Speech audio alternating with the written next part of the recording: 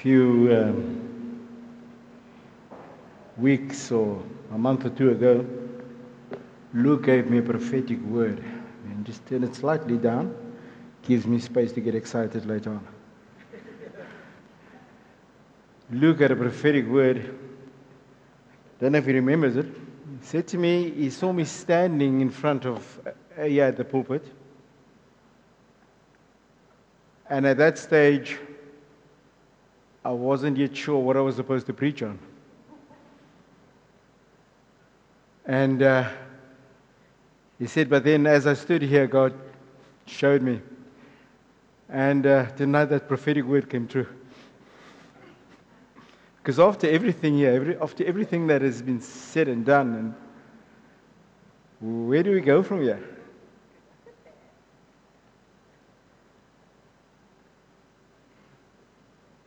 And I really think that the way we ended with a picture that Hannah had of God,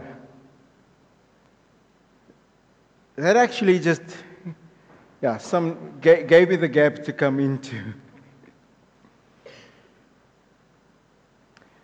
Because if we have that picture of God, if we have that understanding of who God is, then nothing that He asks of us is too difficult.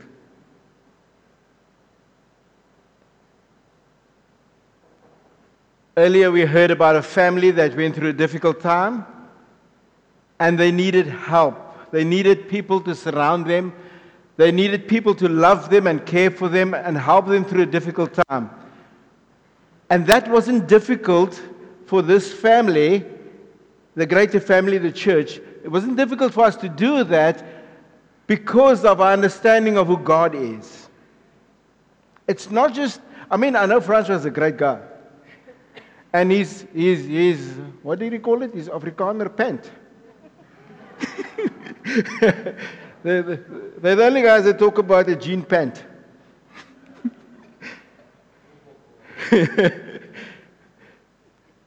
Franz is a great guy. But the church didn't respond the way they did because they are great people. They responded towards that family the way they did because we serve a great God. Because of our picture of who God is. And so tonight I'm going to quickly talk about the most unlikely topic that you expected me to talk. I want to speak on finances. Amen. Come on, this church was rowdy just now. I'm going to speak on finances. Amen, amen. I'm going to read in Acts 2. Just maybe unpack a verse or two and then see what God says about finances. Because finances is a difficult topic to talk on if you don't have a revelation of who God is. Once you understand who God is, then that's actually, finances is one of the easiest topics to speak on. I want to say this. This afternoon we had a baptism. Well done, guys. Well done for putting your flag on the mast and showing who you want to serve. The thing that he said was Jared and Mazay. Is it got that Mazay? What an interesting name. They went through the baptism because there's something that happened in their lives at different times. I'm not sure when, a couple of weeks ago for one, and then for the other at some other time. But for them you couldn't see what happened in their hearts. They got born again, but for them to give an outward expression of what God did inside of their hearts, they were baptized today. Do you get that? Do you understand why that was important? That baptism is an outward expression of something that happened on the inside. Now, if you understand that, then you will understand biblical finance. Because when we bring to God, we don't bring to God because we think it's a good idea. It's because God has done something inside of me. Because God has brought new life. When I give, it's an outward expression of something God did on the inside.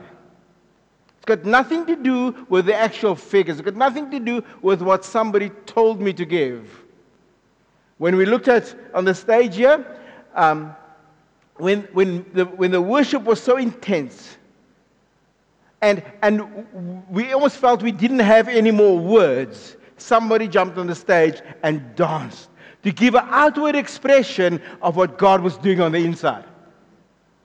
You see, when you see God for who He is, when you get a grasp of who God is, then you get to a place where you have no other way but to express yourself in another way. And sometimes God calls you to express yourself with your finances. Do you know that the way how you reason about finances, giving, how you think about it and how you reason about it, doesn't give any indication of your intellectual ability. It tells me what you think about your God. Sometimes we come with the most cutest stories. We come with the best arguments about is tithing an Old Testament thing or a New Testament thing. It's neither. We come with all these arguments and we think it makes us look clever. It's not about your intellectual ability. It's about responding in your spirit to the Spirit of God, the way we responded tonight, because tithing is as much worship as what we sang here tonight. And we need to settle that in our hearts. So I'm going to read a portion of Scripture that I think you have read often when it comes to giving. It says here in Acts 2, verse 42. It says, and they devoted themselves to the apostles' teaching, and to fellowship, to the breaking of bread, and to prayers. And awe came upon every soul, and many wonders and signs were being done through the apostles. Now, if you get that verse down in your spirit, if you get that verse settled in your heart tonight, truly, you'll walk out here a person that will spontaneously combust and just want to give to God. Here's the thing. We're looking at the church, in this verse, we're looking at the church in its infant stage. If we're looking at the church in its purest form, there was no contamination yet. No Pentecostals, no Baptists, no Presbyterians. It was a church in its purest form. No movement, nobody with an agenda, nobody that wanted to gain from the money that they brought in. The church in its purest form. That's the church we're looking at here. The Bible says, and they were devoted. They devoted themselves. And you can look at that little word, devoted themselves, in one of two ways. It says they devoted themselves to the apostles' teaching. Number one, you can look at it and say that they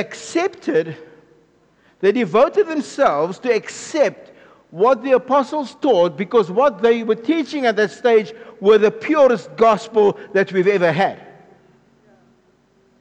That's the one way of committing yourself, devoting yourself to the apostles' teaching.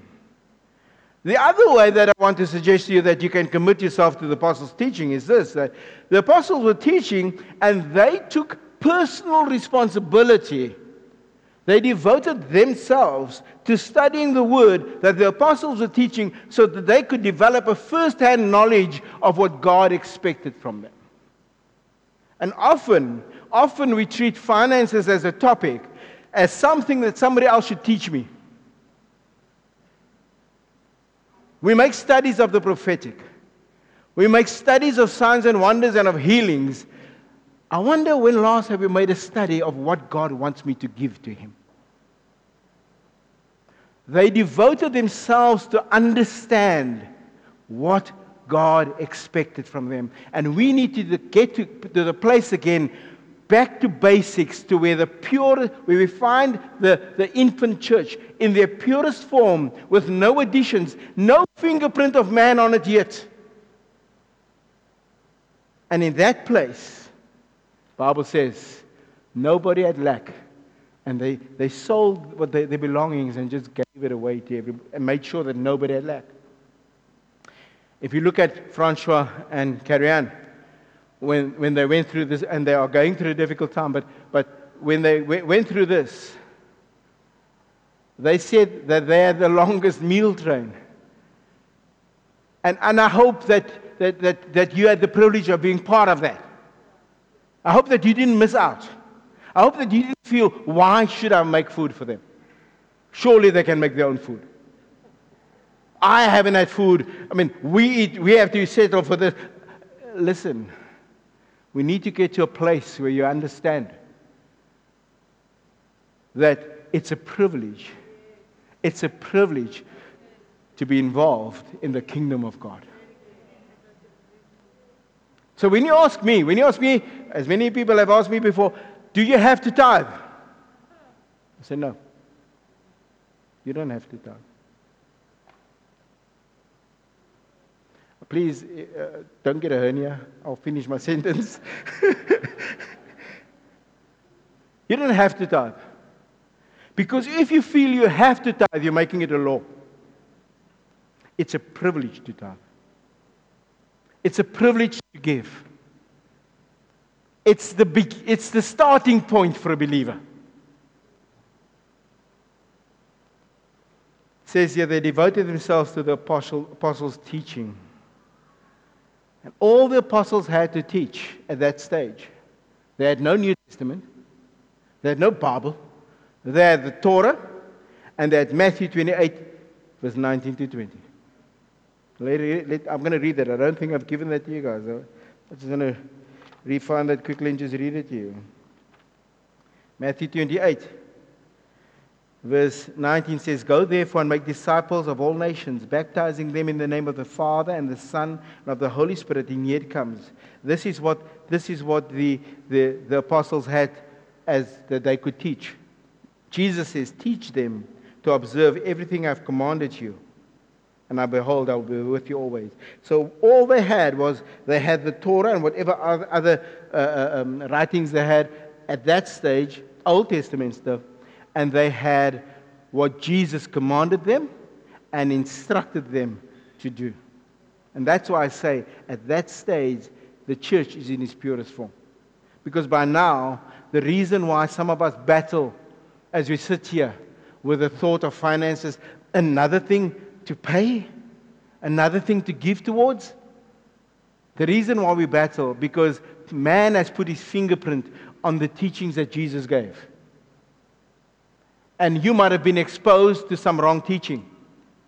And you've carried that viewpoint, and now you're looking at biblical finance through the wrong lens, and you think you're right. But you could be wrong. So what did they teach the people? I can't go into all of that right now, but I can tell you this. They must have taught them how to be generous. They must have taught them something about Abram and Isaac and Jacob. Why? Because when they speak of the God of Abram, Isaac, and Jacob. Now, I'm not going to for the sake of time, I'm not going to turn to all of that. Otherwise, you're going to be here till midnight. But here's the thing. Tithing, the reason why I say tithing is not an Old or New Testament thing. It's not one of it. Because you don't see tithing in the New Testament. You don't see it. The only tenth that is in the New Testament is something that says about the 10th month. You've got to do this. That's the only tenth referred to in the New Testament. And people think that because tithing was a law in the Mosaic covenant, that it's part of the Old Covenant or the Old Testament. It's only part of the Mosaic covenant. But there were quite a few other, the Abrahamic covenant, the Davidic covenant, the Adamic covenant, the Edenic covenant, all those covenants had nothing Had nothing to do with tithing. Tithing was something that the law took from what these people did spontaneously and brought it into that. Let me show you. If you go to Genesis 14, you find Abram. He comes back from a war that God gave him victory in. And he got lots of loot. He got lots of stuff that is taken from the enemy. And he's grateful, he's thankful, and he meets somebody called Melchizedek. And Melchizedek was the king of Salem, king of peace. And for the first time in the Bible, it says he was a priest. The name priest is mentioned for the first time in the Bible. He's a priest of God. And when priest and king merged and was mentioned, tithing is mentioned for the first time. 400 years before the law. But here's what happened. When Melchizedek came to Abraham, he brought him wine and bread. Now Melchizedek is a picture of Jesus. What's the last thing that Jesus did?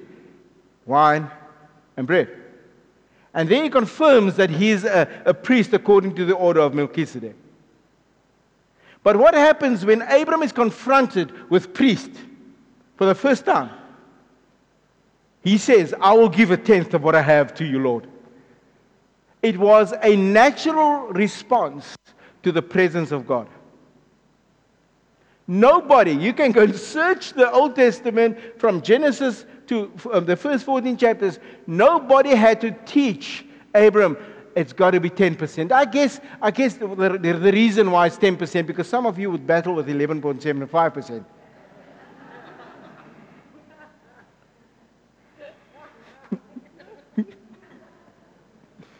God just made it easy for us. So don't argue about the tithe. But when Abram was confronted with the priest of God, his natural response was, I want to give. I want to give something. I don't know what to do. I want to dance. I want to do. For some of us, we will burst out into tongues when we pray and we worship and we don't know what else to say. We'll burst out into tongues because it's beyond what we can say. Giving to God is the same. There are times that we just don't know how. It's a response that comes when we encounter the King of Kings and the Lord of Lords.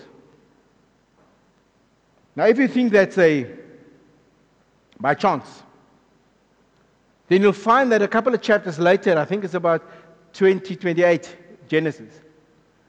And maybe I should turn there. I'm going to turn there because I think I'm going to turn there and finish there because time's flying.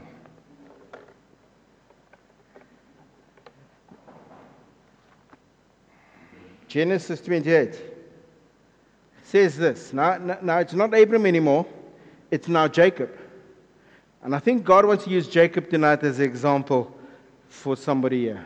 I think the key thing that happened, and Jacob came up and he prayed with me. At that stage, I didn't have a clue where are we going because things have changed from where I was going to start. And Jacob said to me, you think this moment, somebody, I'm not sure who, I think it was you, brought the word about people who doesn't feel in place or at home or in family? Yeah. That was a key moment. And one or two people responded. But we felt that there were more people like that here. There are more. You might not have come to the front, but you still feel the reality of not feeling part. So here's the thing. In Genesis chapter 28, it says this. Verse 16. Now this is after Jacob fell asleep and he laid his head on a stone and he had this dream about the angels going up and down this ladder. It says, then Jacob awoke from his sleep. And this is what he said. Surely the Lord is in this place, and I did not know it. Once again, a man is confronted with the presence of God. He's confronted with who God is. And he says the following: this is none other than the house of God, and this is the gate to heaven. So early in the morning, Jacob took the stone that he had put up under his head, and he set it up for a pillar, and poured oil on top of it, and he called the name of that place Bethel. But the name of the city was Luz at first. Now here's the part. Then Jacob made a vow. Once again, as with Abram, nobody taught him this. Nobody gave him the figures. Nobody every week had to stir him up. It says this, and Jacob made a vow saying, if God will be with me, and I will keep and will keep me in this way that I go, and will give me bread to eat and clothing to wear, so that I come again to my father's house in peace, then the Lord shall be my God. And this stone which I have set up for a pillar shall be God's house. And of all that you give me, I will give you a full tenth. Once again, the response of a man when he sees God, when he is confronted with the majestic presence of God. Now tonight you've been confronted with the majestic presence of God. It was tangible. As we worship, there were some here that felt we shouldn't stop. It was hard. How do you stop what happened here tonight? But there is a greater question. How do you walk out of God's presence unchanged?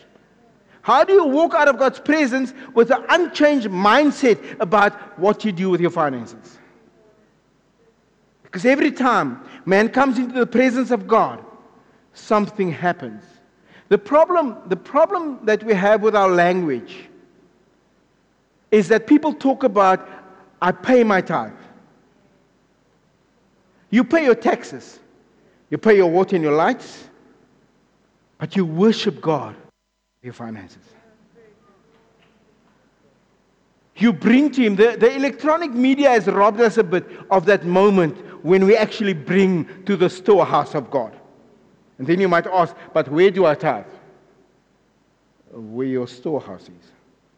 You try it tonight. You can try it. You go down to the bay, what's it? Table Bay Mall. And you can eat at Panarottis, and you can pay at the Spur. See how that goes down. The problem is, we use the wrong language. And we need to get an understanding, and if we had time tonight, we'll go into all of that. But here's the thing. The problem with thinking, tithing is a biblical principle. But that's the place you start. The problem with thinking in terms of tithing is that once you've tithed, you think the other 90% is yours. It's not. That's where stewardship comes in. You are called to give a tithe, and after that, you've got to steward the 90%. That's still God's. He just allows you to use it. And the problem with thinking that way, in the old-fashioned way of tithing, is that once we've ticked that box, I use my 90% for internet sites that I shouldn't visit, to pay for data. I use my 90% to pay for stuff that if you had to see me there, you'd be disgusted seeing me there. You see, giving a tenth doesn't let you off the hook and give you the right to waste the other 90%, because actually everything is God's. I have to say this, I can't help it. When I grew up, I heard my parents talking about he owns the cattle on 1,000 hills, and I thought that was like in KwaZulu-Natal. It's the only place he owned the cattle. I heard that he owned the cattle on 1,000 hills and the wealth in every mine. And I'm like, I couldn't get it together because I would hear them sing. I mean, I grew up an Afrikaans boy, right? And a colored Afrikaans boy at that, so my English wasn't that good. Okay, so I grew up hearing them talking about he owns the cattle on 1,000 hills, but I couldn't figure out why God had only 5 chickens.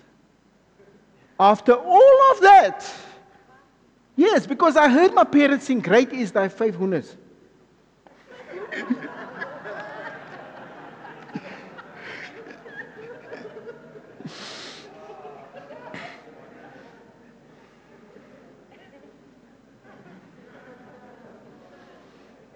So let's get back. I want to land this.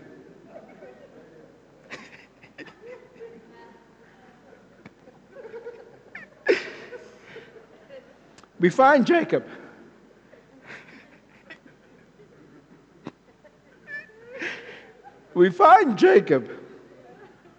Not part of a family.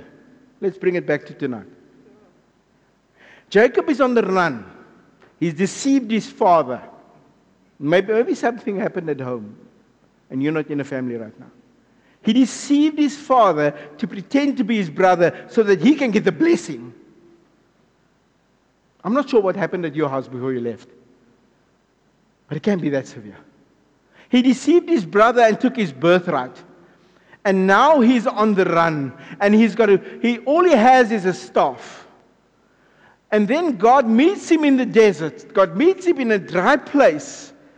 And God reveals himself to him, and he says, "If you will be my God, I will give you a full tenth of whatever you give me." And years later, he comes back to the same place. And now he has gone from a man with a staff to a man with 2 companies of people with him. And he honors God. Because God brought him into family. See, the lesson there. The lesson with Jacob at that rock is, although he didn't have family yet, although he didn't have breakthrough yet, he put the rock up as an altar, and he poured oil on it, and he set it up as an altar, although he didn't have a sacrifice yet. But the day God gave him a sacrifice, it became a fully fledged altar because he sacrificed it to his God. You might not have anything today. You might not have anything. But you might be like that red Indian that saw one of these big tents in America, in California. Out there in the outback, they had this big tent, and they were preaching the gospel, and this red Indian rode in on his horse.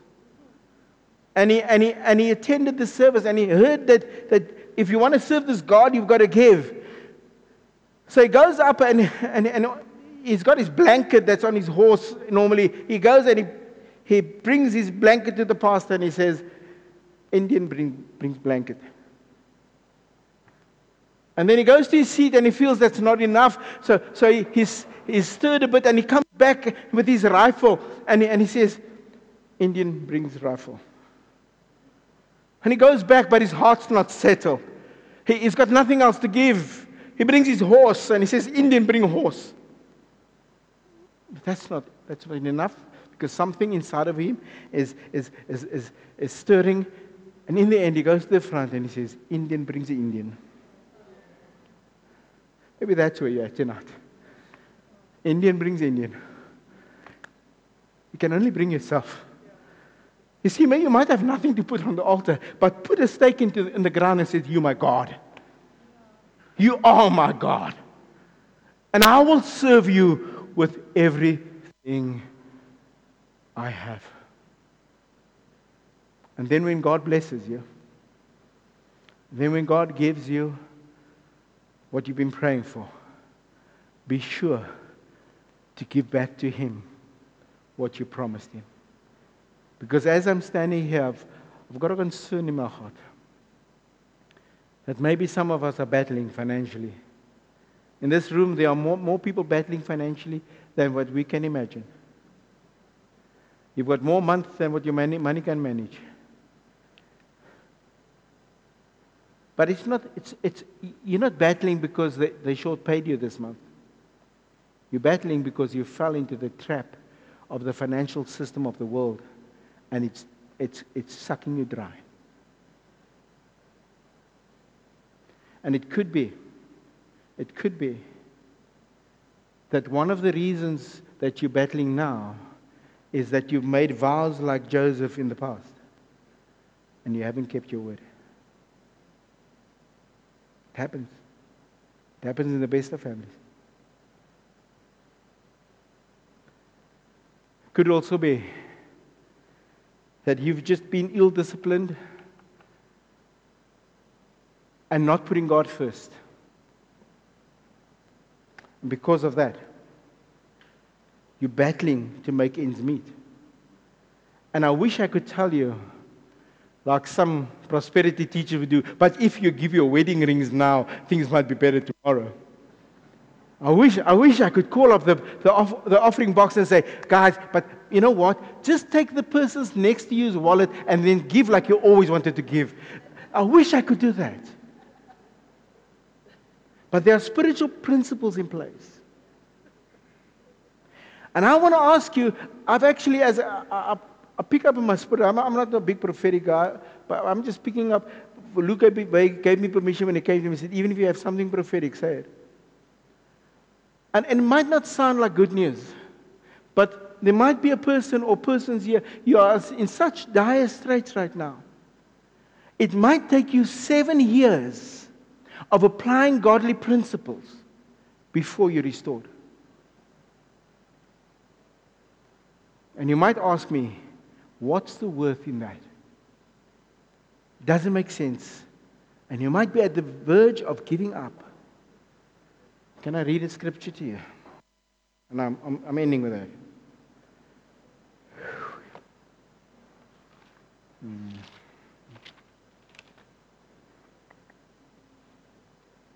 Philippians 4.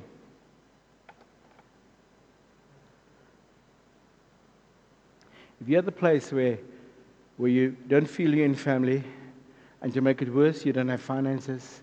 To make it worse, you're tied up. You feel like Gulliver, tied down and you can't move. And you basically say, there's no way out of this. There's no way that I can ever be restored. I want to read a scripture that actually are often misquoted and used out of place. And tonight I want to use it in its place. Philippians 4, verse 13. Paul says, because everything in chapter 4, up to this point, is about finances. He says, I know what it is to have a lot. I know what it is not to have. I know what it is to be in prison and have nothing. But he says, I can do all things through Christ who strengthens me. If the way seems dreary, if the way seems dark, if it seems like you're at the beginning of this 2023, that it's so dark, there's no ways that you can get out of this hole. I can do all things through Christ who strengthens me. But then I need to allow Christ to strengthen me. I need to open my heart for Christ's input.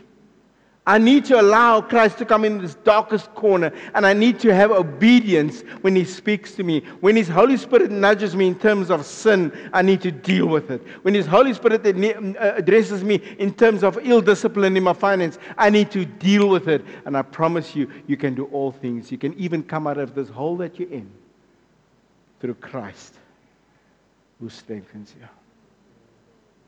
Maybe just as a response, I'm not going to call people for it. Maybe, Rooney, where are you? You're here. Did you run? There. Can you just play something? Oh, I'd like that song, There's Freedom in This Place. Is that okay? Because I want us to, wherever you are, to ask God to forgive you for the vows that you've made and not kept. For there is no condemnation for those who are in Christ Jesus. For there is no condemnation who bring themselves to God and bring to the light which you've done in the dark. For you, if you've dishonored God in your finances, then this moment is for you just to bring it to God. But now you ask me, and I think I have to just say this. What is then the New Testament pattern for giving?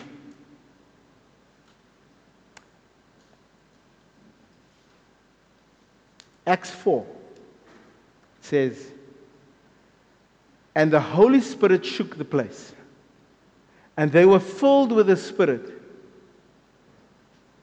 And once they were filled with the Spirit, what was their first reaction? Going outside, selling everything they have, and blessing one another. Generosity is the outflowing of the filling of the Holy Spirit. We think it's only tongues. We think it's only singing. But generosity, like I said with baptism, where baptism is an outward expression of what happened to you inwardly, generosity is the outward expression of what the Holy Spirit does on the inside of you. So the pattern for New Testament is, if you don't quite understand generosity, start with 10% or 11.75 if you want to. Start with that. But if you think that's where you have to end, you're getting it wrong. Because when these people sat down and they shared the word, they were devoted to the word, they also broke bread. And every time they broke bread, they were reminded that Jesus gave everything. The old mindset of tithing was broken because from heaven, everything came. Jesus gave it all. They would sit there and they would fellowship. Because they fellowship, they knew who needed what because they were in the houses with them. And they didn't let people live by themselves. They brought them into their families. The New Testament is about a culture of generosity. You can give until you're blue in the face. You will never outgive God. Don't be scared of that. Don't be scared that you're going to outgive God.